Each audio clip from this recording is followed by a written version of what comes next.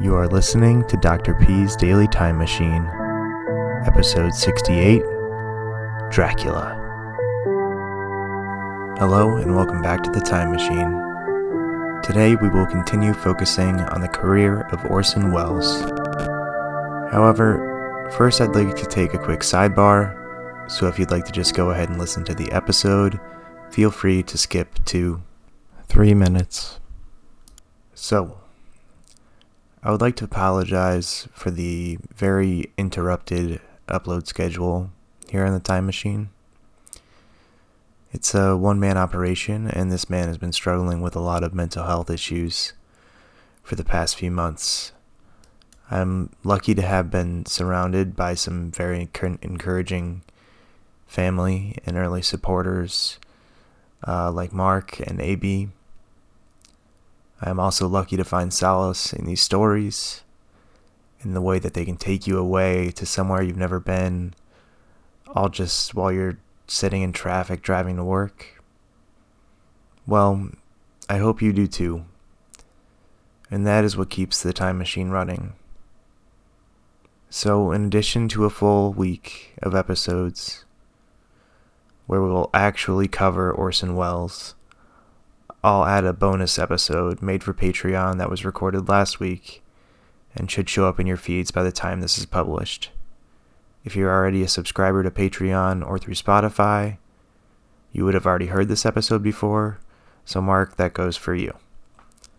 Now enough of that, onto the episode. So on this episode, we will travel back to 1938 for what Mr. Welles is probably most famous for other than Citizen Kane. His role as a writer, director, and star.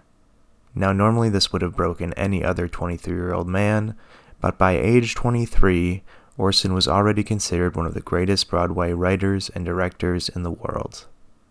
In this episode, we will go visit Mercury Radio Theater for the first theatrical adaptation for radio of Bram Stoker's Dracula.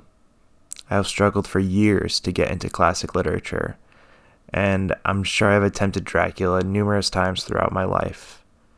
Well, leave it to Mr. Welles to finally tell a tale in a quote-unquote more modern way. Keep in mind that this is their very first episode aired, all the way back on July 11th, 1938. So please sit back and hear the unabridged version of Mercury Radio Theater on the air of Dracula. The Columbia Network takes pride in presenting Orson Welles in the first production of a unique new summer series by the Mercury Theater on the Air.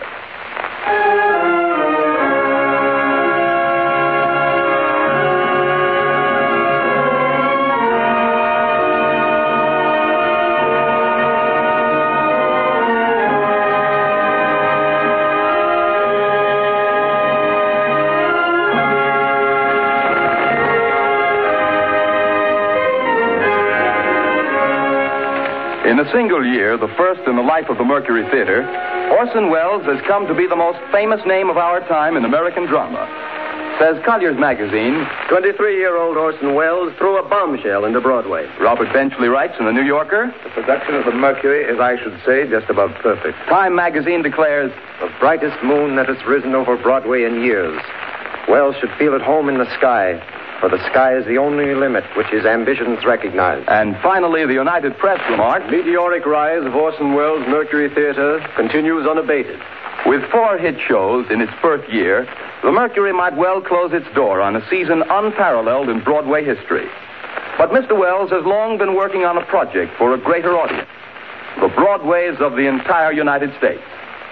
The Columbia Network is proud to give Orson Welles the opportunity to bring to the air those same qualities of vitality and imagination that have made him the most talked-of theatrical director in America today.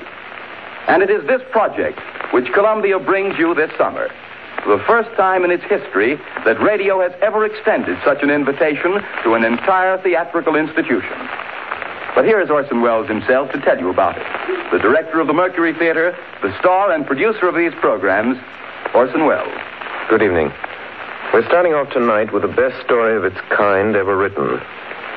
You will find it in every representative library of classic English narratives. is Bram Stoker's Dracula. The next time I speak to you, I am Dr. Arthur Seward. George Goulouris plays Jonathan Harker, and Martin Gable plays Dr. Van Helsing. It is Dr. Seward who tells the story, and so for the moment, goodbye, ladies and gentlemen. I'll see you in Transylvania. The Mercury Theater on the Air presents Orson Welles as Count Dracula in his own version of Bram Stoker's great novel, Dracula.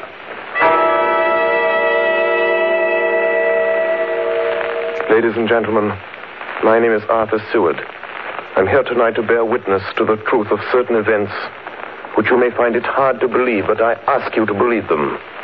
I have here certain documents, telegrams, clippings from the press of the day, memoranda, and letters in various hands.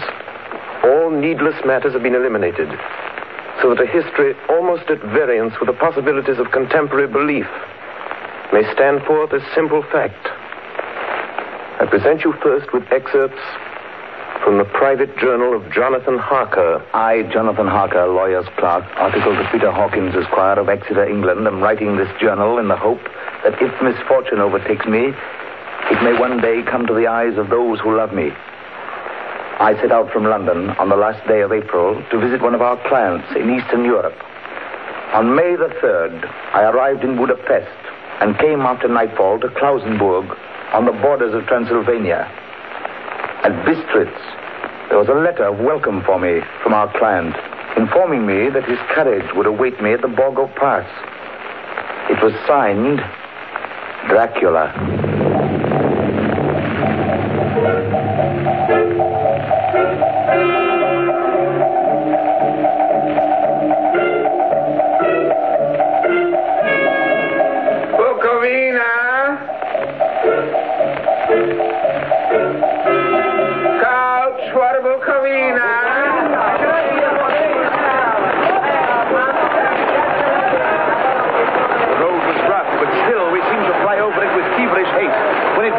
There seemed to be some excitement among the passengers. They kept speaking to the driver and looking at me and urging him on to greater speed.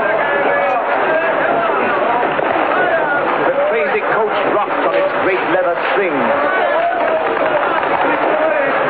The mountains seemed to come nearer to us on either side. Coachman! Coachman! What is it? Where are we? You're nearing your destination, young hare. This is the Borgo Pass.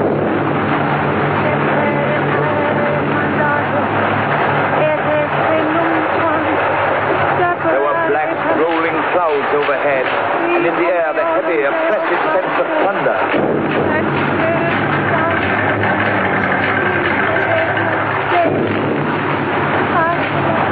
Now we were through the pass. The young hare is not expected after all.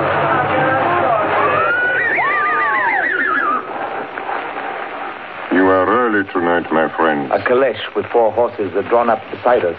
Let me help you, sir. The coachman smiled, and the lamplight fell on a hard-looking mouth with very red lips and sharp-looking teeth as white as ivory. We began to move. I looked back. The coach and its load of passengers had vanished from sight. We swept into the darkness of the pass. I struck a match.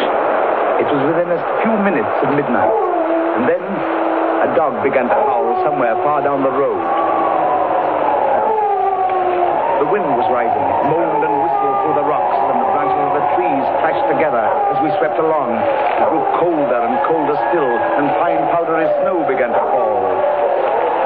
The baying of wolves sounded nearer and nearer, as though they were closing round us from every side. We kept on ascending, always ascending. The howling of wolves was growing less. Presently, it ceased altogether. And just then, the moon broke through the black clouds. I saw around us a ring of wolves running alongside the carriage. In silence, with white teeth and lolling red tongues, with long sinewy limbs and shaggy hair. Welcome to my house. I must have fallen asleep. The carriage had pulled up in the courtyard of a vast ruined castle. The coachman was nowhere to be seen. Welcome to my house. Come freely. Go safely and leave something of the happiness you bring. Count Dracula? I am Dracula. Face was strong, very strong, aquiline. The mouth, so far as I could see under the heavy mustache, was fixed and rather cruel looking, with peculiarly sharp white teeth. You hear them, Mr. Harker. The wolves? The children of the night, as you say, Mr. Harker. The wolves. Listen. Come now. There are many things you must tell me tomorrow. Of England and of the estate there you have purchased for me. Yes. The estate is called Carfax, I believe. Yes, that is so. But now I will detain you no longer. You will find your room in readiness. And I advise you not to leave it during the night.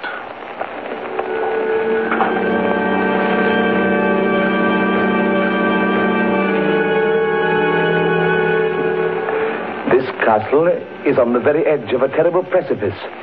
A stone falling from the window would fall 1,000 feet without touching anything. I explored. There are doors everywhere, and all of them locked.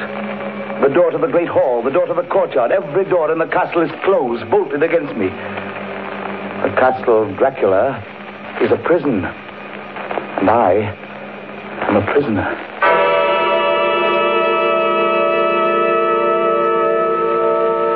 The next night, I couldn't sleep. So after a few hours, I got up and, lighting my candle, I placed my shaving mirror on the dressing table and was just beginning to shave. You seem restless, Mr. Harker. I hadn't seen him, although the reflection of the glass covered the whole room behind me. I turned to the glass again. I could see him over my shoulder, but there was no reflection of him in the mirror. It was blank. I started and cut myself on the side of the throat. The blood was trickling down my neck. Count, my mirror! The blood! The blood! Wipe the blood from your face, Mr. Harker. And take care how you cut yourself. It is more dangerous than you think in this country.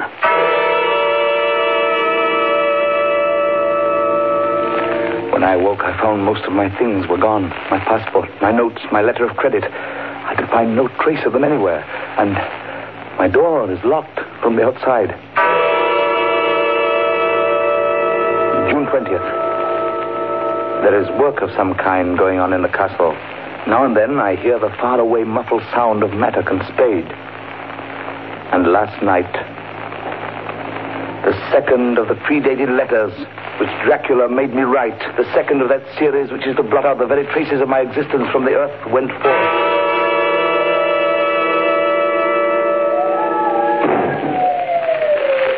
Count Dracula. Yes, my young friend. Well, what of me? When am I free? When can I leave this place? Free? Mr. Harker, you're always free. You want to leave? Would you like to leave tonight? Yes, in God's name. My dear young friend, not an hour shall you wait in my house against your will. Come, follow me.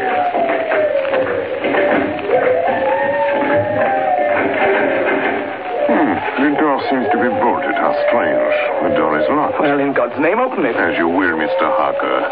You English have a proverb which is very close to my heart. Welcome the coming, speed the parting guest. Good night, Mr. Harker. Shut the door! Shut the door! I tell you, shut the door! Shut! The door is shut, Mr. Harker. I take it you will remain.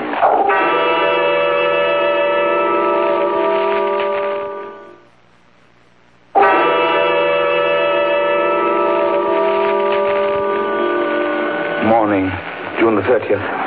These may be the last words I ever write in this diary. Oh, God preserve my sanity. I have never seen Count Dracula by day. At sunrise, at the first cockcrow, he is gone. I do not understand these things. I only know that the wolves obey him, and that he is a man with hair on the palm of his hands, with sharp teeth, and no blood in his face. He casts no shadow. He cannot be seen in a glass. And he moves like a bat across the sheer face of the castle walls. He eats no food and is mortally afraid of the crucifix. As I write this, I hear in the courtyard the rolling of heavy wheels and the cracking of whips. And there is in the passageway below a sound of heavy boxes being set down. Boxes shaped like coffins. And I know what they hold. The boxes are filled with holy earth from the chapel beneath the castle. It is the last box being nailed down. And now I hear the heavy feet tramping again. The door's shut. The chains rattle.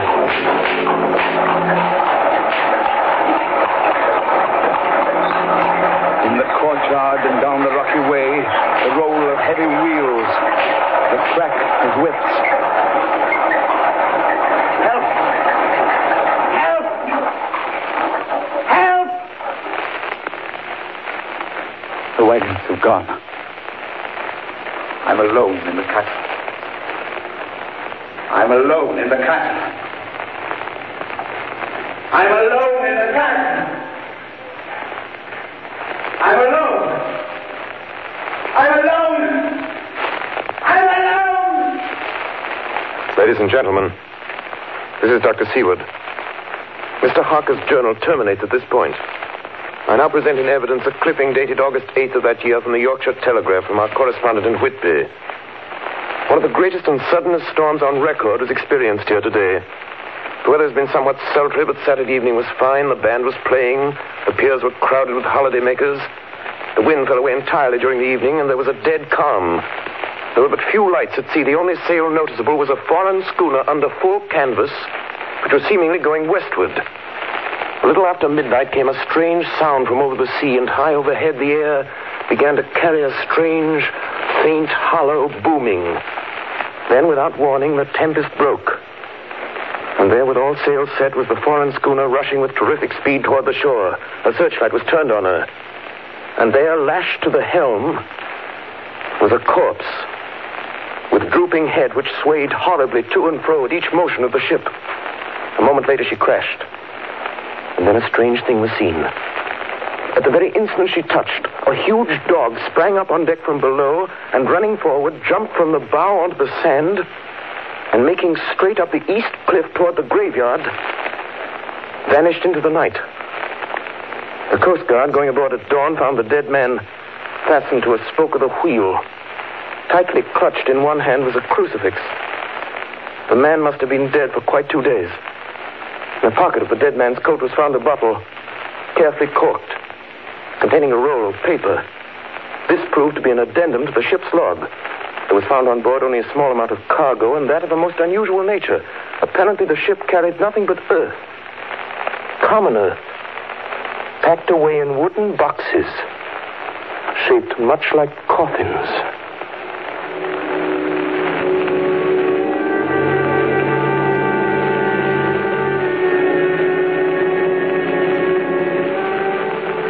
Log of the Demeter, July 6th. Finished taking in cargo, a queer cargo, boxes of earth. At noon, set sail, east wind, fresh. Crew, 4 hands, 2 mates, cook, and myself, captain, July 11th. Entered Bosporus. At dark, passed through Dardanelles. Mate reported in morning that one of crew, Valjoden, was missing. Took larboard watch 8 bells last night. He was relieved by Chilicia. Never came to his bunk. Something aboard this ship. No. Don't laugh, Captain. In the rain last night. Oh? A tall, thin man go up companionway and along the deck forward and disappeared. When I go to the bow, no one. And the hatchways all closed. July 22nd. Rough weather last 3 days. All hands busy with sails. No time be frightened. Past Gibraltar and out through straits. All well. July 24th. Last night, another hand was lost. Disappeared. By Chilicia. Leave off watch, midnight. Then we never see him again. What, double watch now? I don't take watch alone no more. Double watch. Double watch. July 29th. Had single watch tonight as crew too tired to double. When morning come... Hey, below! Banoiti!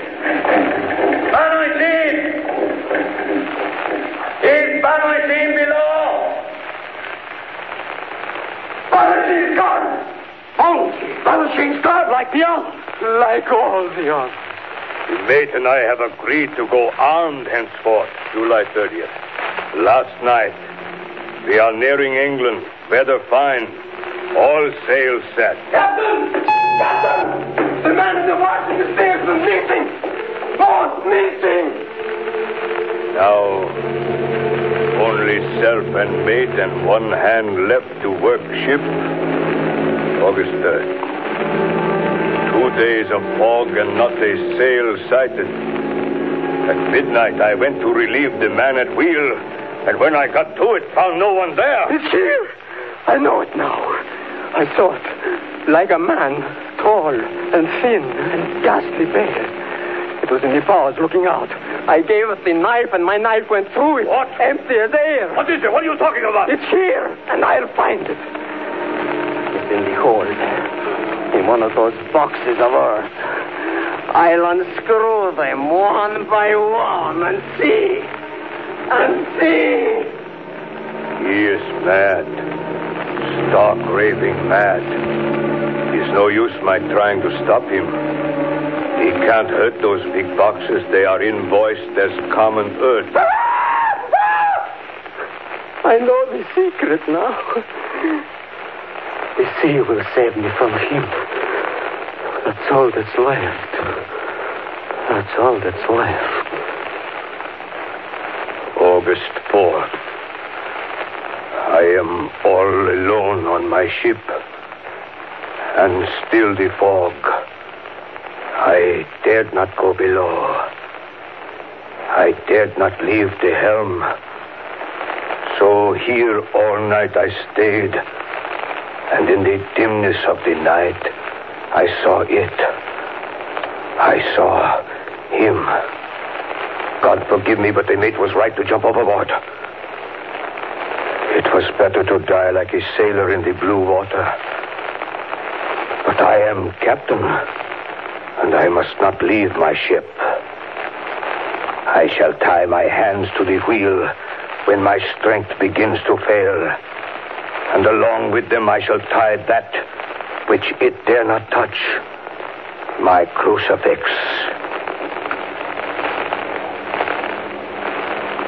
I am growing weaker, and the night is coming on.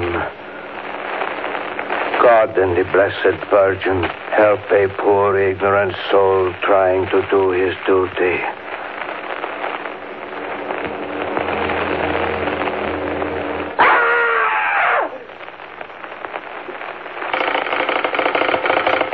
Telegram, Seaward, Perfect, to Van Helsing, Amsterdam.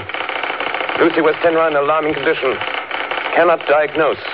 Come at once. Seward. Telegram, Van Helsing, Amsterdam, to Seward, Perfect. I'm on my way to you. Please arrange the examination immediately my arrival, Van Helsing. Ladies and gentlemen, I must now explain that 6 months before the events recorded here, I had become engaged to a young lady, Lucy Westenra. We were to have been married in the spring.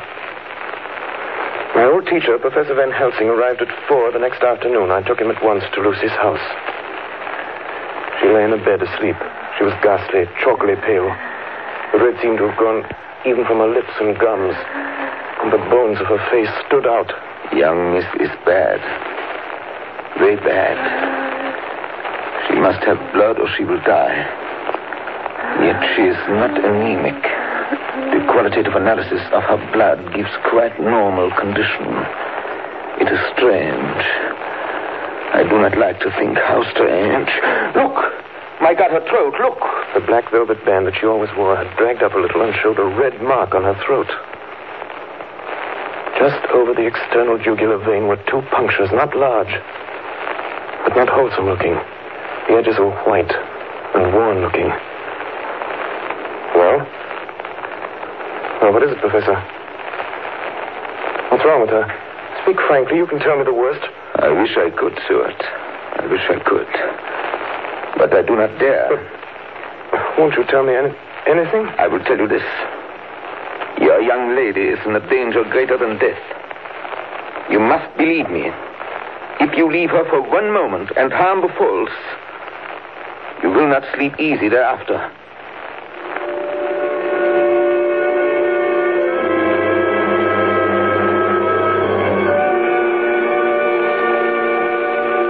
September 8th. I sat up all night with Lucy. Arthur, I'm afraid. Night, dear. You can sleep tonight. I'm here watching you. Nothing can happen. And I promise if any sign of bad dreams, if I see anything, I'll wake you at once. You will? Will you really? Then I'll sleep. I sat all night by her bedside. She did not wake once during the night, although her brows or a bat or something flapped almost angrily against the window panes. September 11th. Still quoting from my private journals. At this time that I received a message from Purfleet. Read 10:20 p.m. St. John's Hospital, serious complications, case 891, your immediate presence, London, imperative. I had no choice. Sometime later, a paper was found among Lucy Westenra's belongings. I write this and leave it to be seen so that no one may by any chance get into trouble through me. I went to bed as usual, taking care that the window was closed, as Dr. Van Helsing had directed. About 2 a.m, I awakened. I went to the door, called out, "Arthur! Arthur!" There was no answer. Something's broken the window. I'm in the room, alone. I dare not go out. The house seems empty. The air is full of specks, floating, circling in the draught from the window. And the light burns blue, dim. What am I to do? Something very sweet and very bitter all around me. And I seem sinking into deep water.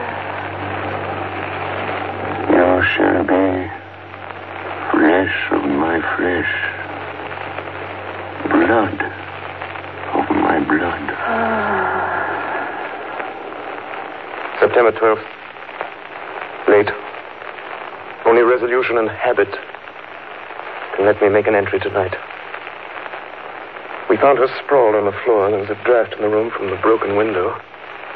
Her throat was bare, showing the 2 wounds, looking horribly white and mangled. We are too late, my friend. We have failed. God's will be done. She's dying. Yes. She's dying. Stay beside her. It will make much difference, mark me, whether she dies conscious or in her sleep.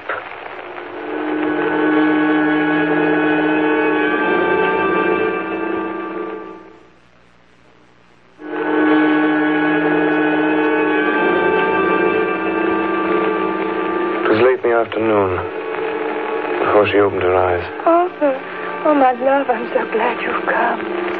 I took her hand and knelt beside her.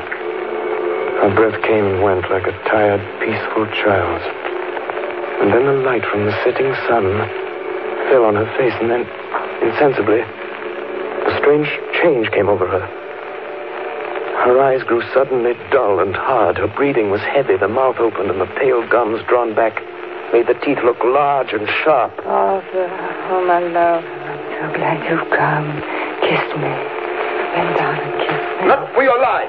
Not for your living soul and hers. Lucy! She's dead. Poor girl. There's peace for her at last. The end. Not so. It is only the beginning. Wait and see.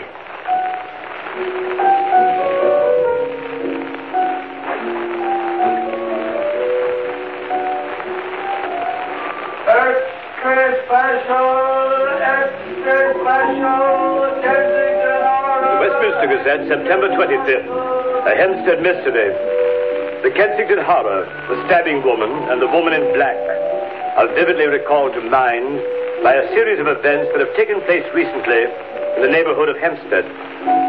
Several cases have occurred of young children straying from home or failing to return from their playing on the heath. In all these cases, the children, have given as their excuse that they have been with a beautiful lady who offered them chocolates. In each case, the child was found to be slightly torn or wounded in the throat. The wound seemed such as might be made by a rat or a small dog.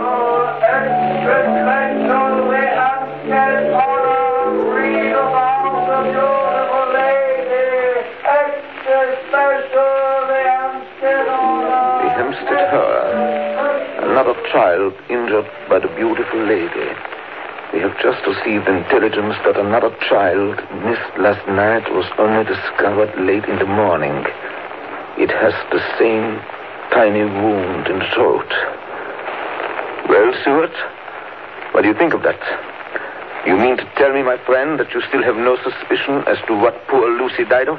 Nervous prostration, following great loss and waste of blood. And how was the blood lost or wasted? You are a clever man, my friend, and a good doctor.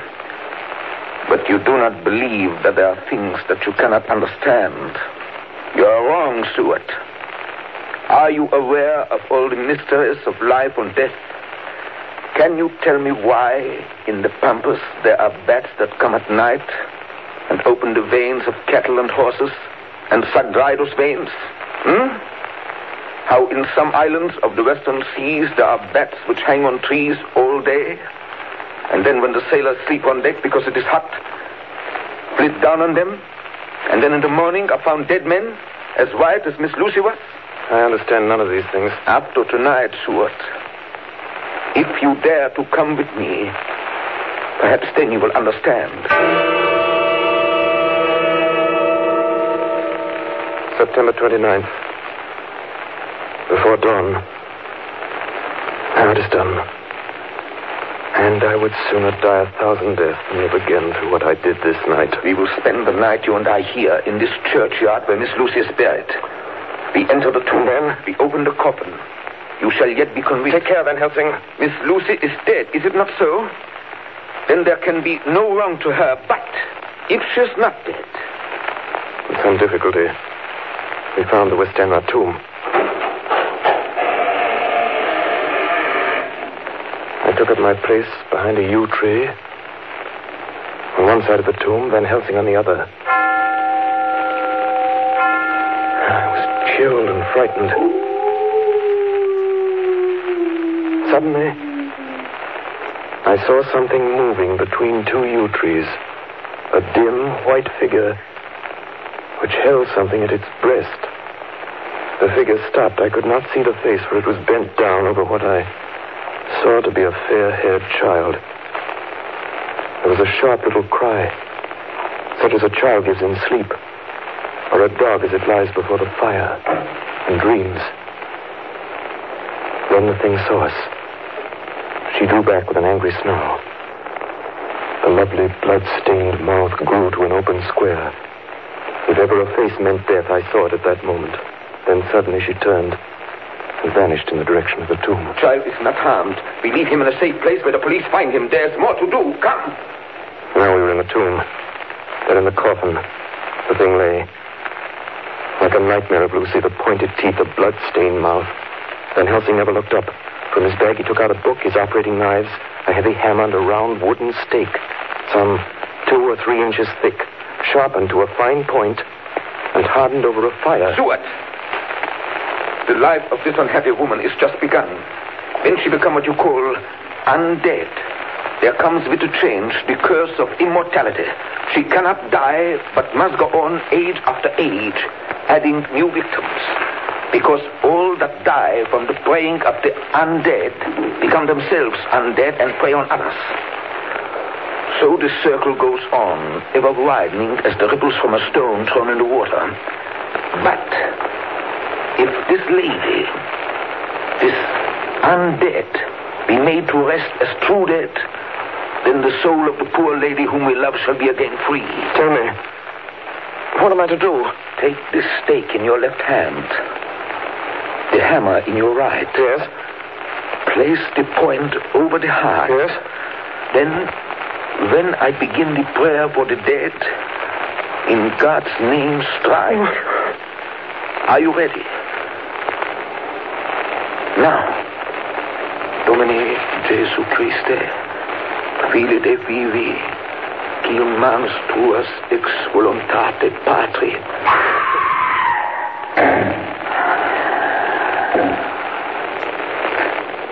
On the morning of July 11th, a man was found on the border of Transylvania.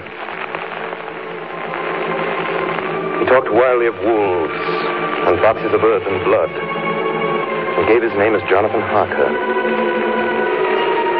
In the hospital of Klausenberg, he improved sufficiently to make possible his removal to England. I'm still quoting from my own personal papers.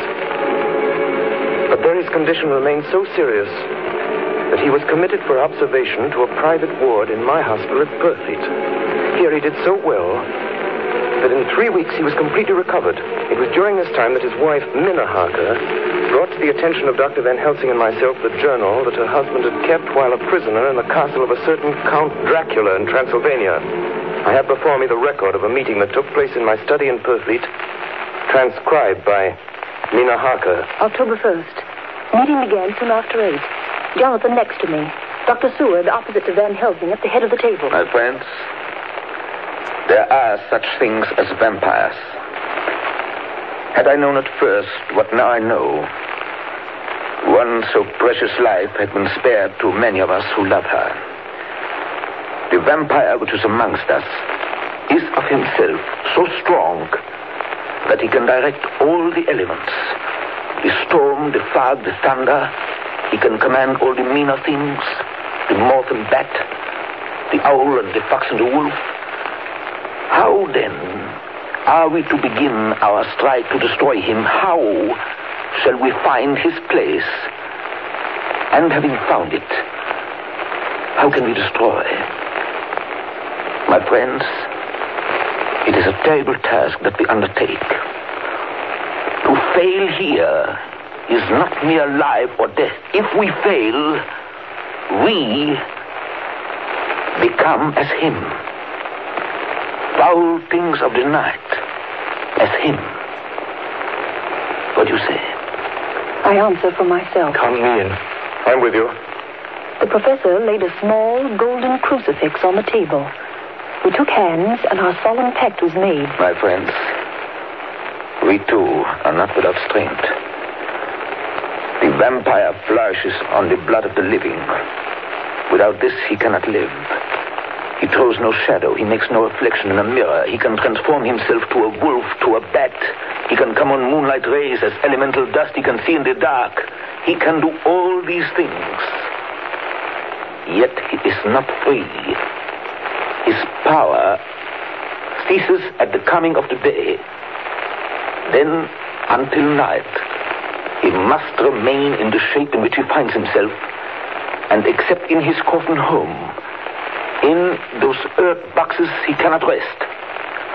When we can confine him in his coffin, then, my friends, if we obey what we know, we will destroy him. At that moment, something flapped wildly against the window, then... Did you hit it? I don't know. We looked out of the window. Against the black sky, we could see nothing. Data in our possession. From the Count's castle in Transylvania to Whitby came 50 boxes of earth. All of these, to our certain knowledge, were delivered at Carfax.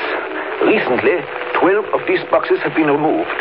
First step, ascertain whether all the rest remain in the deserted house next door or whether any more have been removed.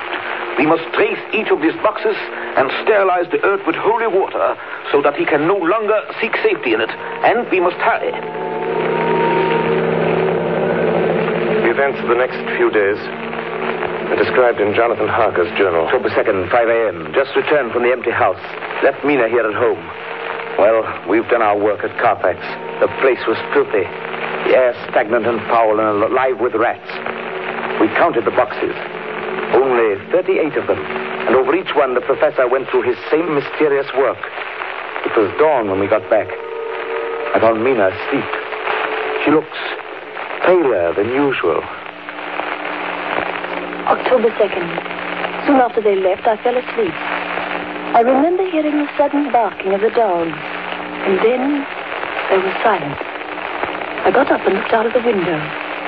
There was a thin streak of white mist moving across the grass along the wall of the house. It dawned on me that the air in the room was heavy and dank and cold. The gaslight came only like a tiny red spark through the fog. I could see through my eyelids. The mist grew thicker and thicker. Then, as I looked, the spark divided and seemed to shine on me through the fog like two red eyes. You shall be flesh of my flesh, blood of my blood, blood of my blood.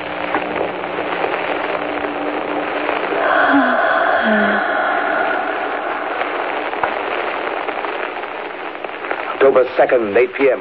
We're on the track. 12 boxes were delivered last week to an empty house at 347 Piccadilly.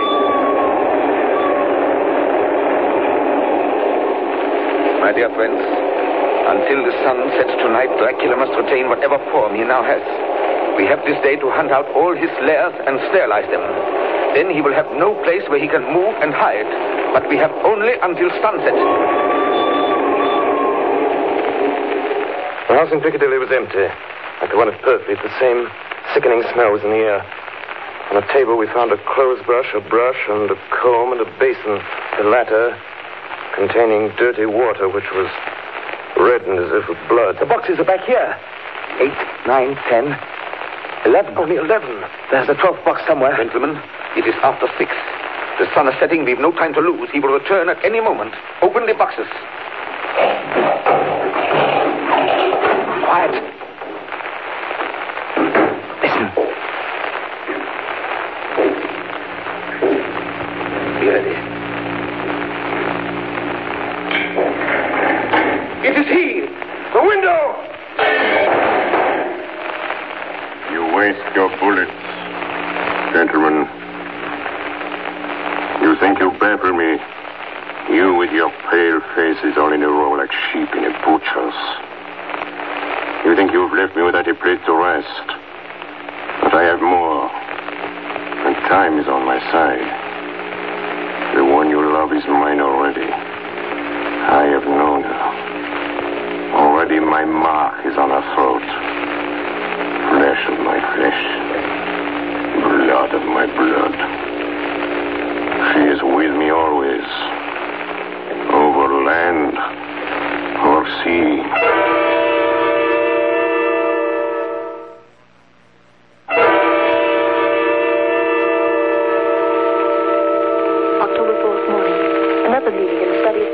We must find that last remaining box, gentlemen. We must find it. As long as that earth exists impure, as long as there remains one place of refuge for Dracula, there is no safety and no peace for any soul in England. And for the undead, never peace so long as he lives. Blood of my blood. Blood of my blood. Mina!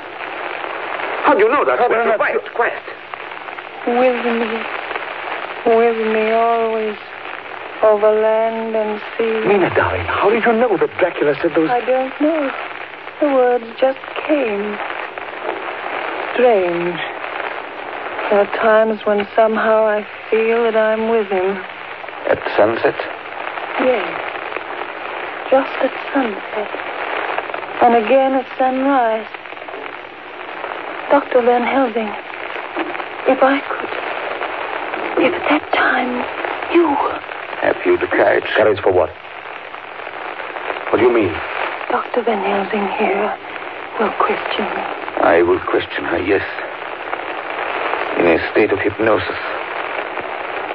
The one you love is already mine, he said. She is with me always, over land or sea. Count Dracula. Perhaps she will betray you if she is really with you, this one we love. Who knows? If she is really with you over land or sea. Blood of my blood. Mina. Yes? Answer me, Mina. Are you with him? Yes, I am with him. Where are you? I do not know. It is all dark. What do you hear? The lapping of water. I can hear it on the outside. Then you are on a ship. Yes. What else do you hear? There is the creaking of an anchor chain. What are you doing? Still. Oh, so still. It is like death. It's like death. Here's a report from Matson Peabody, shipbrokers. Dated October 5th, according to Lloyd's list, the only sailing ship that left for the Black Sea yesterday was the Tsarina Katrina, bound for Varna. Some hours before she sailed, a man came alongside, all in black, driving a cart with a great box in it. This he lifted down single-handed and carried below. No one remembers having seen him after that, as heavy mist came up over Doolittle Dock until sailing time. The rest of London Harbor remained completely clear. Our plans are made. The average sailing time from London to the Black Sea is 3 weeks. We can travel overland to the same place in 3 days. We shall be there waiting for him when he arrives. October 15th, arrive Varna about 5 o'clock. Mina seems stronger. Every morning before sunrise and just before sunset, she speaks to Van Helsing in a trance. Are you with him, Mina? Tell me, are you with him? I am with him. What can you see? Nothing. All is dark. What can you hear? I can hear the waves lapping against the ship and the water rushing by. The wind is high. I can hear it in the shrouds and the bow throws back the foam. So, the Tsarina Katrina is still at sea, hastening on her way to Varna. The Count cannot cross running water, so he cannot leave the ship without being observed. What do you hear, Mina? Lapping waves and rushing water. Darkness. Darkness and wind. A whole week of waiting. Daily telegrams from Lloyd's. Not yet reported. Not yet reported. Rushing water and creaking masts. Darkness. Darkness and wind. October 24th. Telegram. Lloyd's, London to Harker. Tsarina Katrina reported this morning. From Dardanelles. Lloyd's, London to Harker, October 28th. Tsarina Katrina in heavy fog reported entering Galatz Harbor at 1 o'clock today. Galatz is 38 hours from here, and the first train for Galatz leaves at 6:30 tomorrow morning. My friends, we have lost.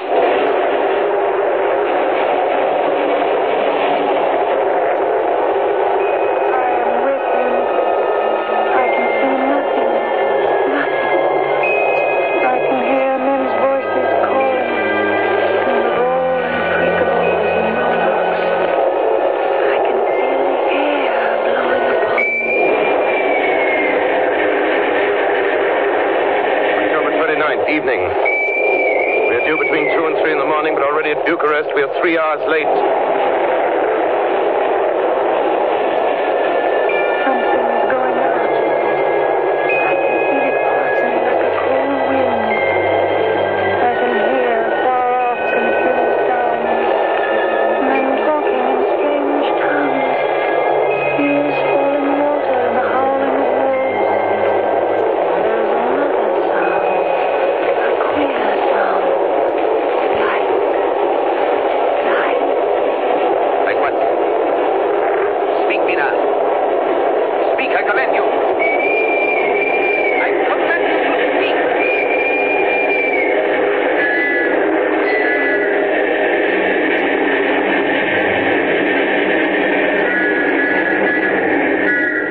Arrived in Galatz. Saw Captain Tsarina Katrina. A man come aboard with an order an hour before sunup to receive a box for a party by the name of Dracula.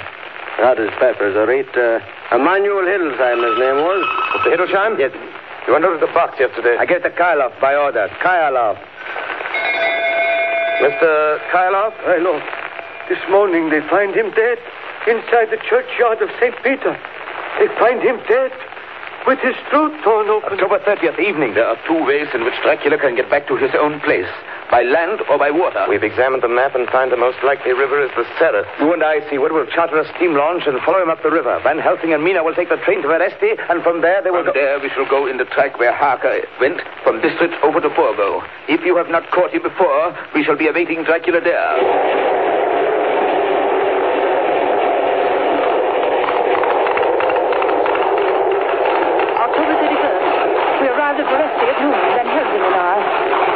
Here, and we start in an hour. Our enemy is still on the river. October 31st. We can run at good speed up the river at night. There's plenty of water, and the banks are wide apart. November 1st, evening. No news all day. We hear that a big boat went up the river before us, going at more than usual speed.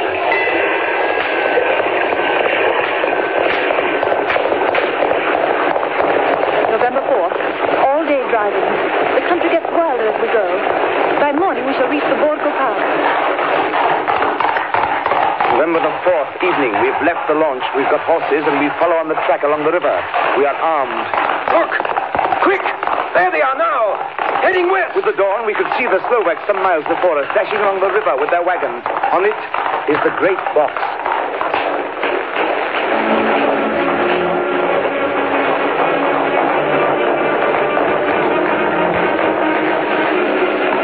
Late in the afternoon, we reached the Borgo Pass. Van Helsing! Look! Look! We could see a long way all around us. Far off, beyond the white waste of snow, was the river like a black ribbon curling. Between us and the river, not afar off, came a group of men, mounted Slovaks hurrying along. In the midst of them was a wagon which swept from side to side. On the wagon was a great box. Look! We see two horsemen following fast, coming up from the south. Now the horsemen are not more than a mile behind.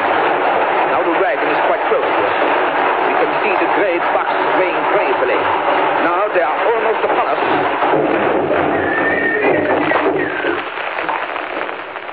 Now has happened a strange thing. The wagon smashed into a great rock bed in the snow, lost its front wheels, and turned over on its side, jammed against the stone. The horses tore loose from their traces and bolted, and the Slovaks scatter and vanish after them. Then silence. Silence like comes after ringing a bell. Look. His face. It is Dracula.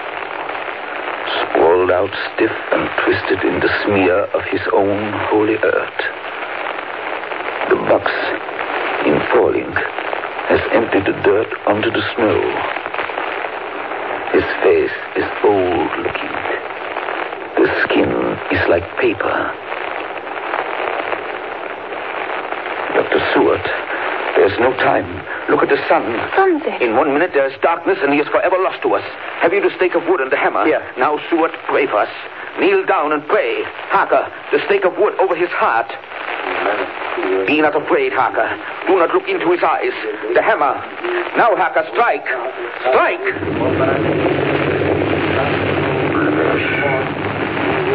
Flesh of my flesh. Guilt of my guilt. Death of my death. Speak and be manifest in the instant of your master's peril. Elements of darkness, rain, evil winds, mist, and mold, and tempest. Strike! The others couldn't. But somehow I can hear him speaking behind his eyes. Claw, wing, tooth, scale, tissue of flesh, death of my death, dead and undead. The hand of the living is over your master. Console him, my children. This instant is no longer than the space between two heartbeats. But the night is not here, and I am lonely. Come to your master, my children. Beguile him now in the instant of his peril. Beguile him with the sound of your names. Claw, wing, tooth, issue of flesh. Strike, Harker, strike! There is one very dear to me who has not answered. My love. Mina. There is less than a minute between me and the night. You must speak for me. You must speak with my heart. Give them to me! Jonathan, give them to me! That stick of wood and the hammer! I shall never forget that moment. The look on poor Mina's face as she stood there, the angry scar standing out on her throat, her eyes like living coals in the last red of the sunset. She had torn the stake and the hammer out of my hands with the strength of an animal. Mina, do you know what you've done, woman? You know what you've done to us? You've released him. The evil is free. Look! The sun! As we looked down at Dracula, the eyes saw the sinking sun, and the hate in them turned to triumph. Flesh of my flesh. Come to me, my love. Come into the night and the darkness. You have served me well, my love. My bride.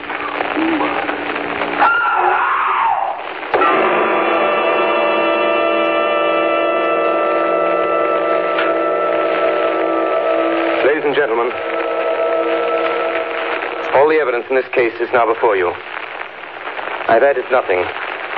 And to the best of my knowledge, I've omitted nothing that might help to throw light on the extraordinary events of the year 1891, which culminated on that terrible evening in the Borgo Pass. There remains only this one last report. When Mina Harker seized the stake and hammer from her husband, I believe she was under some form of hypnosis. She herself remembers nothing. But whatever influence was at work on her, she must, at the last moment, have rejected it. For at the exact instant the sun disappeared, it was Mina Harker who drove the stake through the heart of the thing that called itself Dracula. At that same instant, even as we looked, the wound on the side of her throat was no more. As for Dracula, before the scream of the creature had died from our ears, the whole body crumbled into dust and passed from our sight. In the final moment of dissolution, there was in the face a look of peace, such as I never could have imagined might have rested there.